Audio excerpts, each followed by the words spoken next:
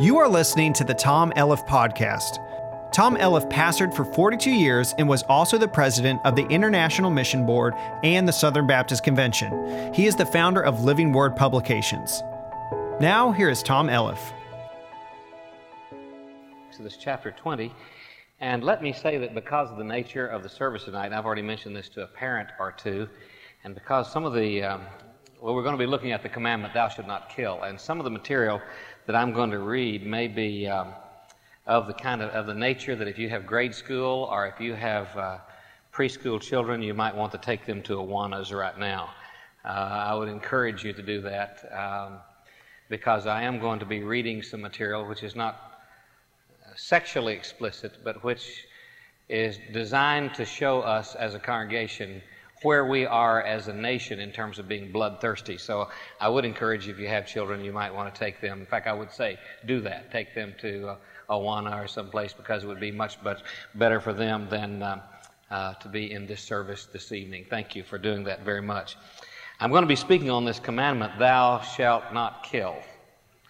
And in a few moments, I'm going to be reading some information to you from a book which I wrote about 6 years ago, which is designed specifically to share in a convincing fashion with our congregation, with those who would read it, just where we are as a nation in terms of being bloodthirsty. And thank you, all you parents. God bless you for your...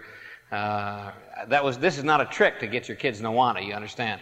Oh, that's a good thing, good place for them, but this is definitely with a purpose, because I as a father and having had small children, now having grandchildren, I'm a real believer that it's important for us to mind what we listen to. Little pitchers have big ears, right? And that's very important for us to make sure that what goes into the hearts and minds of our children is something that God will bless. And I want to be timely in what I say. Stand with me, if you will, please. Exodus chapter 20. If you're a guest here this evening, let me say to you that we are studying through the book of Exodus. We're on a journey through the book of Exodus. And we have come to that portion of Scripture which contains in it what we call the 10 Commandments, or the Decalogue, the 10 words. And of course, there are 3 different times when God gives this to the children of Israel. The first time is in an oral fashion, and that's what we're reading here. God actually speaking to Moses and through Moses to the children of Israel. And so, if you will, look at verse 13 and underline this verse, because it is the commandment for our consideration this evening. Thou shalt not kill. Let's say that together. Thou shalt not kill. All right? And we're going to be looking at that in the next few moments. Father, I pray that you would give clarity to our thought and to our speech. To my speech, Father, I pray that you would penetrate our hearts with the truth of this, which is your word. And Lord, help us as believers in Christ to learn what it means to respect this commandment. And I pray these things in Jesus' name. Amen. Thank you. Be seated, please. I want to begin the message this evening by speaking to you in terms of definition. When the Scripture speaks in no uncertain terms and says, you shall not kill, to what is it referring? You see, you have a broad spectrum of people here in the world. On the one hand, you have people who believe that like those of the Hindu religion believe, that every bit of life form is not only life form, but it's vested with an actual soul. And of course, because they believe reincarnation, they believe that ant may, in fact, have been your aunt. That every kind of living being, living creature has a soul. And there are people in our own nation who believe that. Now, to be perfectly honest, the Scripture makes a specific differentiation between the soul and spirit of a human being and all other animals in the world, especially cats, I would imagine. I just had to throw that in because Anyway, the point being, animal life is not the same as human life in that it's vested with a spirit. I'll have to tell you of an interesting story, and Joe and Dorothy Cox will appreciate this very much. Some years ago, the Coxes, well, not long ago, the Coxes had a Cocker Spaniel, which they love very dearly. In fact, their Cocker Spaniel, our Cocker Spaniel, very good friends. And we loved our Cocker Spaniel very dearly. And ours went on to Cocker Spaniel heaven before theirs did, as a matter of fact, but not long before theirs did.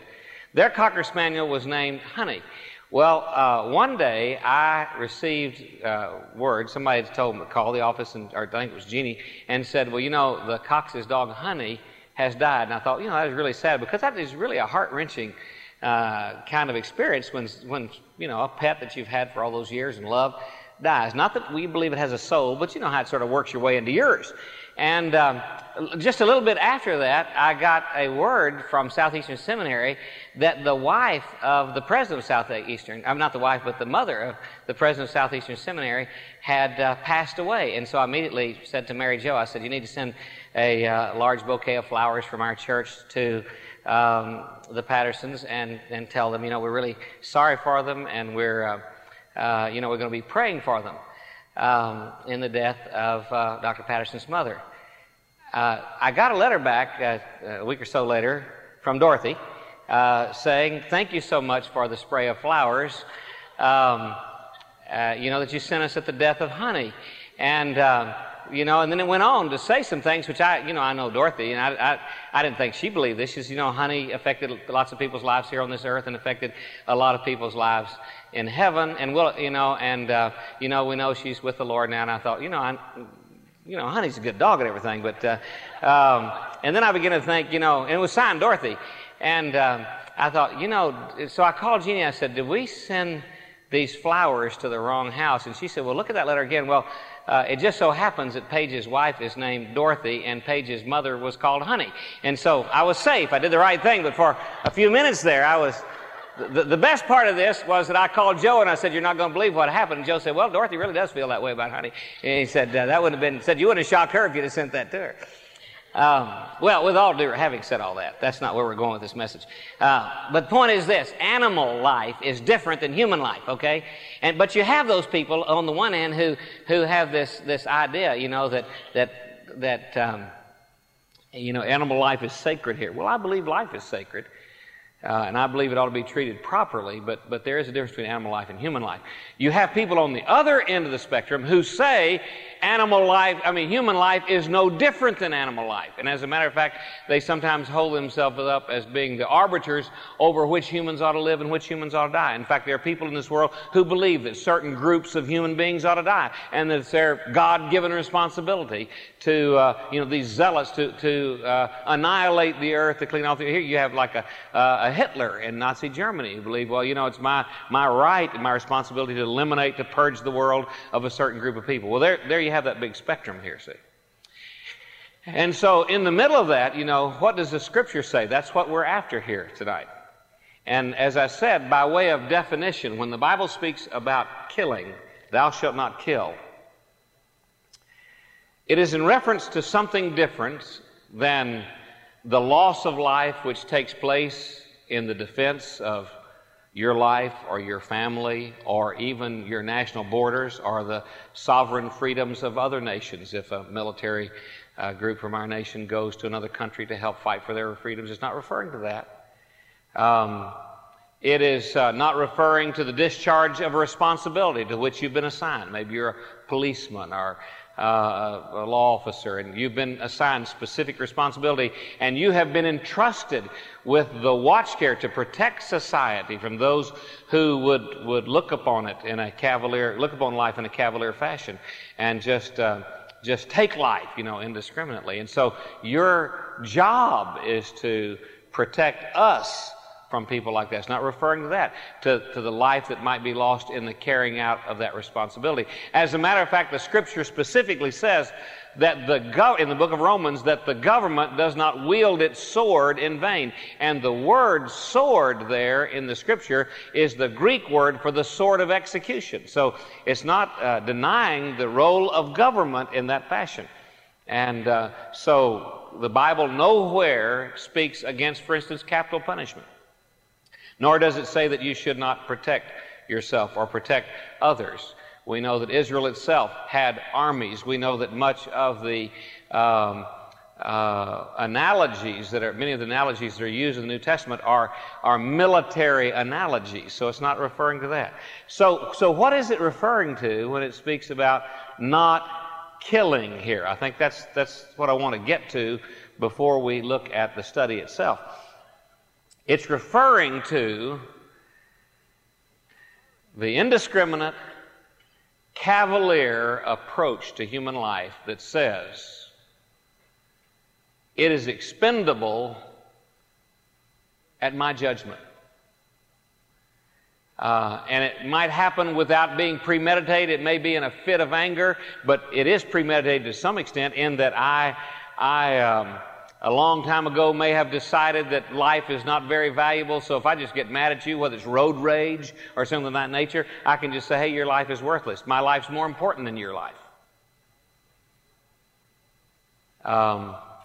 It is referring to many times the premeditated destruction of life, especially life, I would think, in the womb. As a matter of fact, if you read in Proverbs 24, the Scripture says, see those who are being drawn unto death, talking about helpless or defenseless people drawn unto death.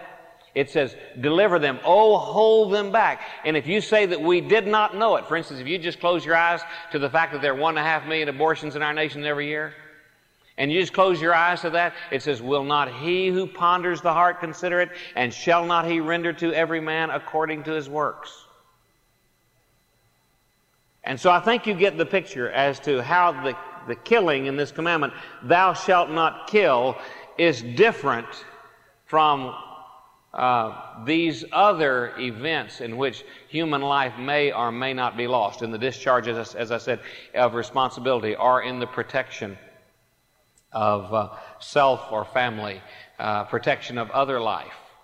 A man asked me one time, as a matter of fact, a guy asked me one time on a television broadcast, he said, how is it that you conservative Christians who believe that babies should not be aborted, how could you believe that abortionists deserve the sentence of death, capital punishment?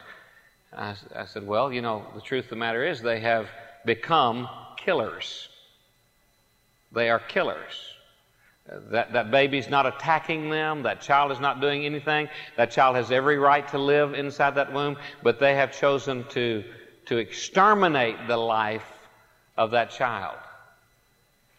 And so there is this whole issue before us. So that's the kind of killing the Bible is in reference to, not just abortion, but the kind of killing where a person, either in a premeditated fashion or maybe with very little thought, has come to the conclusion that life is cheap and life can be expended according to my judgment, whether I think it's good or bad.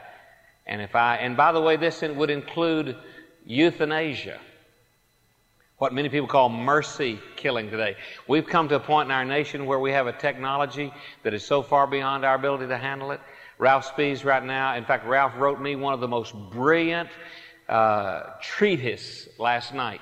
Sent it to me on the email. It's called Deathbed Ethics, in which he was working out, he was verbalizing the position he was taking as he was sitting there hour after hour at what will be the deathbed of his mother, unless some miracle occurs when she goes out to meet the Lord. And so he said, God is bringing me to a fresh understanding that it is not within our responsibility to consider when somebody's life is useful or not useful. And he went on to say there are many times when even his mother, in a senile condition, has been used of God to speak words that would be incredible. I mean, here is a woman who for a year or two has not said much that's made any kind of sense, who looked at her lost daughter 2 weeks ago, called her by name, and said, Jesus is the only way. Out of all that babbling came those words. So who are we to say, well, you know, let's consign her to death because, her days have come to an end and we ought to just take her life.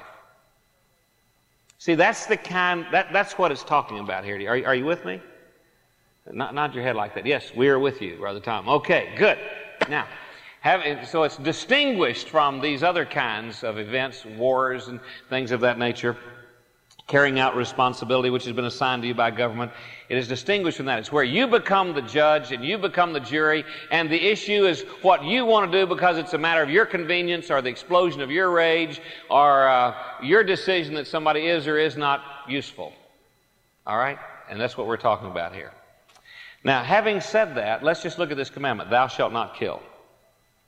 I want to say 5 things about this commandment. I've got this book right here. By the way, Rick Boyd back there, sitting back there, he's the one that designed the cover. If you don't like the cover, go talk to Rick. Actually, it was my idea, wasn't it, Rick? You just drew what I can't remember. If it's good, it was my idea. If it's not very good, go talk to Rick about it. Actually, Rick is the artist on this. All right, I want to make several statements here. First of all, this commandment, thou shalt not kill, is a revealing commandment. It is a revealing commandment. You ought to write that down someplace. It's a revealing commandment. What does it reveal? It reveals 2 things. Number 1, it reveals God's opinion of life. He says life is a gift, and I am the one who gives it, and because of that, it is not within the purview of your responsibility to take it in a cavalier fashion. If you read the 139th Psalm, you would read there, we are fearfully and wonderfully made. It says God knew us before the first molecules came together in the womb. And it was in the womb that where we were conceived that He protected us. And so the Bible speaks in no uncertain terms about God's estimation of life. It is something He gives and not something He gives us the privilege of playing God with, okay?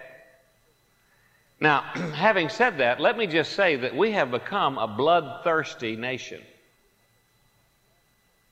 It's no wonder what's happening to us as a nation. The killings in the high schools and in the classrooms and the road rage and the other things. It's no wonder what's happening to us.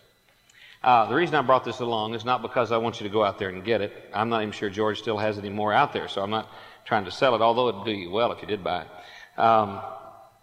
But let me just give you some illustrations as to how bloodthirsty we have become as a nation. And this is the reason I asked you to take your children out a while ago. Not long ago, the motion picture industry gave out an award. It gave it its highest award, Best Picture of the Year. I'm going to read you about two films that were in 2 consecutive years awarded Best Picture of the Year. Okay, one of these motion pictures was entitled The Silence of the Lambs. John Evans, who's a movie critic, previewed the movie or wrote about the movie in a book called Preview. He described the opening scene. Now, here it is. A female FBI agent interrogates a prisoner charged with some of the most brutal, cannibalistic types of murders imaginable. As he recounts his heinous crimes, they are vividly portrayed across the motion picture screen. Pictured in this movie, which Hollywood now has called its best, is a man sewing human skin with a sewing machine, female victims with parts of their skin and fingers missing, a man skinning off the face of a prison guard, a full view of a nude transvestite, seminal fluid being thrown in a woman's face, dead bodies with their private organs exposed. And throughout the movie, of course, they use vulgar and offensive language. And this is what Hollywood says is our best movie. Now, that was followed the next year, in 1992, by a movie titled The Cook, the Thief, His Wife, and Her Lover. I'm going to read you the review, and I'm going to read you what the Hollywood critics said about it. The movie begins with a brutal beating of an unclothed man while the central figure of the movie stands over him and empties his bladder. The movie ends with the same man slicing a piece of flesh off an elegantly prepared and cooked corpse, making it one of the most vivid pictures of cannibalism ever shown. Also featured in this highly acclaimed motion picture is necrophilia, sex with a dead corpse, the bloody and sadistic mutilation of a 9-year-old boy, another victim smeared with human feces, a woman whose face is pierced through with a fork, and so on. Now, all these Hollywood people can tell you they're concerned about society. They can say all about that they want, but listen to this. You would expect us to be outraged by that, right? Here's what Karen James in the New York Times, which considers itself rather sophisticated, she said, this motion picture is brilliant. And Time Magazine, probably a lot of you subscribe to Time, and you know if Time Magazine says it, you believe it. Time Magazine said of that movie, the picture is excellent, exciting, and extraordinary. You see, you just don't realize how far we've come. If you if you were to turn on MTV on your cable vision and just start writing down the names of the groups which sing, you would understand how preoccupied with killing we are as a nation. And you wonder why these things are happening in these schools. Let me read you a partial listing of popular rock groups, okay? Just a partial listing. And let me just ask if you can catch the drift, okay? Annihilator, Atrocity, Biohazard, Carnivore, The Coroner, The Damned, Dark Angel, Demolition, Atheist, Autopsy, Black Sabbath, Megadeth, Morbid Angel, Obituary, Onslaught, Death Angel, Destruction, Entombed, Heathen, Legion of Death, Massacre, Monstrosity, Napalm Death, Poison, Devastation, Guillotine, House of Freaks, these are music groups, House of Freaks, Malice, Violence, The Zombies, Oblivion, Pestilence, Slaughter, Social Distortion, Suicidal Tendencies, Torch, Venom, Slayer, Sodom, Thrasher, and Ultimate Revenge. Can you get a little bit of the picture of where we're headed here? Now, these are the popular groups, and you might say that, this doesn't really bother our children. The truth of the matter is, in fact, one guy said that, I don't believe the kids listen to the words. Focus on the Family did a survey of these children, discovered that 90%, well, the teenagers know 90% of the words and believe 60% of them.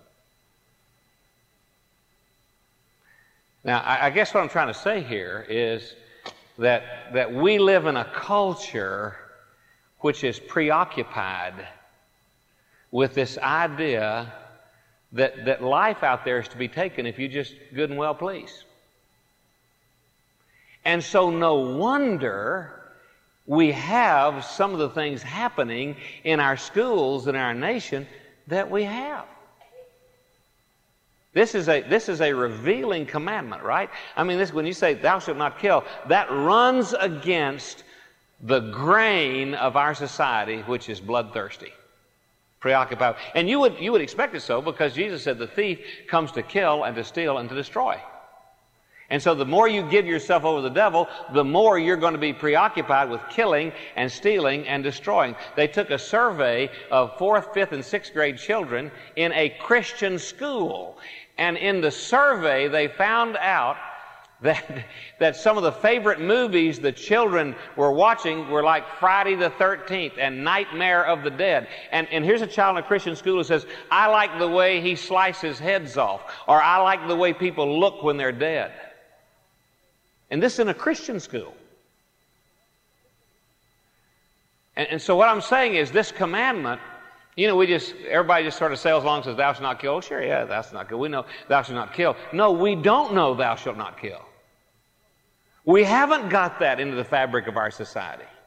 We may know it's one of the 10 commandments, but we don't have that in the fabric of our society. So it's a revealing command. The second thing I want to say to you is this. It's a rigid command. I don't need to belabor this. I don't have time to belabor it. I've used up all my time reading my book. But here's the point. You've seen that little phrase, what part of no don't you understand? What part of this commandment don't you understand? It's just 4 words, thou shalt not kill. So what part of that would you not understand? What part of that could you not grasp? It's just rigid. I mean, it means what it says. There's no hidden meaning out here. As a matter of fact, get this, the Lord Jesus in the Sermon on the Mount amplifies this command. And in amplifying this command, he said, I want to tell you where killing begins. He said, I'm going to tell you where I chalk it up to you. He said, it's not just when you actually take somebody's life. But he says, basically, you hear the phrase in there, when you say thou fool or worthless. He says, when you basically consider that a person's life is worthless, you have committed that in your heart. In other words, that it is of no value whatsoever. And here again, we're not talking about now enemies of society. We're not speaking here of carrying out your duty. We're not talking about the military defending. We're not talking about any of that. It's when you become judge and jury and you decide who ought to live and who ought not to live, and whose life is worth having on this earth and whose is not, or what baby ought to be born or what baby ought not to be born, or what senior adult ought to live or what senior adult ought to be killed. And so it's a very rigid command. Let me just mention a third statement, and that is it's a rational command. It's a rational command. Listen to this. I'm not a rocket scientist. Okay? You knew that. Some of you do know that for a good part of my life I studied history and taught it briefly in a university setting. And I want to tell you this. Every nation in history, every nation that has come to a point where human life was valued cheaply, every nation that's done that has passed off the scene. And I'll guarantee you that every one of those nations, let's take the Roman society, before that happened, people were sitting around just like you and I were saying, said, well, it may have happened, to the Greeks, but it's not going to happen to the Romans. Oh, hey, listen, you're not going to shake your fist in God's face and get away with it. Our nation's not going to shake our fist in God's face and get away with it. This is a big deal I'm talking about, folks. This is a big deal, see, that we're talking about. Somebody said, Tom, why are you so angry sometimes at what you call a corrupt judiciary system which lets killers walk? Because I believe that's an abrogation of Scripture. That's why. It doesn't. You say, well, you ought to believe in life. Right, I believe in life. That's why they shouldn't walk. You say, well, can't they be forgiven of God? Sure. Confess your sins. Trust in Jesus. But that doesn't deny the fact that there is a penalty to be paid. And the failure to exact that penalty doesn't limit it, it just increases it in society. You've got to understand that. And this is where we are as a nation. So it's a revealing command. It's a rigid command. Don't do it. It's a rational command. I mean, the more you talk about it, the more you portray it on television. You can't watch television without seeing dozens of murders in any given evening. I mean, you think life is just meant to be, slamming people around and getting angry with them and throw them out of windows and shooting them and blowing them away. And so we're headed toward chaos because of our indiscriminate view of the value of human life. And so this brings me to the fourth statement I want to make, and that is that in our nation, this is a rejected command right now. This is a rejected command. Anytime we ever believe that us getting what we want, our way, my having the lane on the highway I want is worth running you off the road. Anytime we ever get that point, and that's just one small evidence which has come home to roost in Oklahoma City. We thought that always just happened on the California freeways, right? I have been a victim. You've been a victim. I've had to pull off the road before up against bridge abutments to keep from being run off the road by people who are just in a rage. So it's not just California and the East and West Coast. It's not just that. Anytime we begin to think that me getting my way is worth jeopardizing your life or taking it, we are in trouble as a nation. And that's where we are. We have rejected the command of God. Which brings me to the last statement, and that is that it needs to be for us. You say, well, what can we do about that? Well, you need to start with you. It needs to be a respected command. Anytime you can speak out against abortion, you need to speak out against abortion. Anytime you can express your opinion about what you think of people who believe life can be taken in a cavalier fashion, you ought to express your opinion. You say, well, nobody's going to listen to me. I'll tell you one sure way for them not to listen to you, and that's don't say anything. They got nothing to listen to then. You say, well, I'm just one voice crying in the wilderness. Okay, be one voice crying in the wilderness. But you and I have a responsibility to say, look, God created human life. It is precious. It is valuable. It is His, not ours. And we cannot, with some cavalier fashion, A, take it, nor B, allow others in society to take life in that fashion. Or C, allow our media and others to portray the taking of life in such a fashion where the bad guys end up being the good guys, which is where we are in our media right now. I mean, we have no good role models. We have lots of heroes out there, but no good role models. And in many instances, the bad guys are portrayed as the good guys. And so, I realize that this has been a hard week for you, and you came to Wednesday night to get really pepped up for the rest of the week and really encouraged and everything. It just so happens to be this is the commandment we're on, and we can't dodge this bullet, no pun intended. The Scripture says life is God's, and you're to consider it valuably. If somebody else has taken other people's life indiscriminately, you're to get in the middle of that. And you are to have such a high view of life that you won't sit around and digest the kind of media that just cheapens life with its slaughter and with its carnage. That you're going to take a stand against that. You're going to say something about that. You're going to do something about that. Does that make sense, what I'm saying tonight? I pray that it does. Father, I pray thanking you for your word. I thank you for the fact that your Scripture is truth. Lord, I thank you that you're so concerned that in the middle of these commandments here, you drop this bombshell. Don't kill. It's this one that ties the divine purpose with human welfare. And so, Lord, we want to come together tonight to express our desire to respect this commandment that the world is rejecting. And Father, I pray we'd rise to your standard. And I pray we would live out your standard. And I pray it in Jesus' name. Heads are bowed. Eyes are closed. It's always a little bit touchy giving an invitation at the end of a sermon like this because you say, if I came forward, they'd all think I'd kill somebody. I understand that. That's not the truth right now. This is an invitation time where we allow the Lord to speak to our heart. I believe that there are any number of people here this evening who may want to come to this altar because you have a prayer need. You have some need in your heart, in your life. Maybe you want to visit with a counselor, and I'm going to ask them to come right now, and they're going to be here at the front to meet you as you come.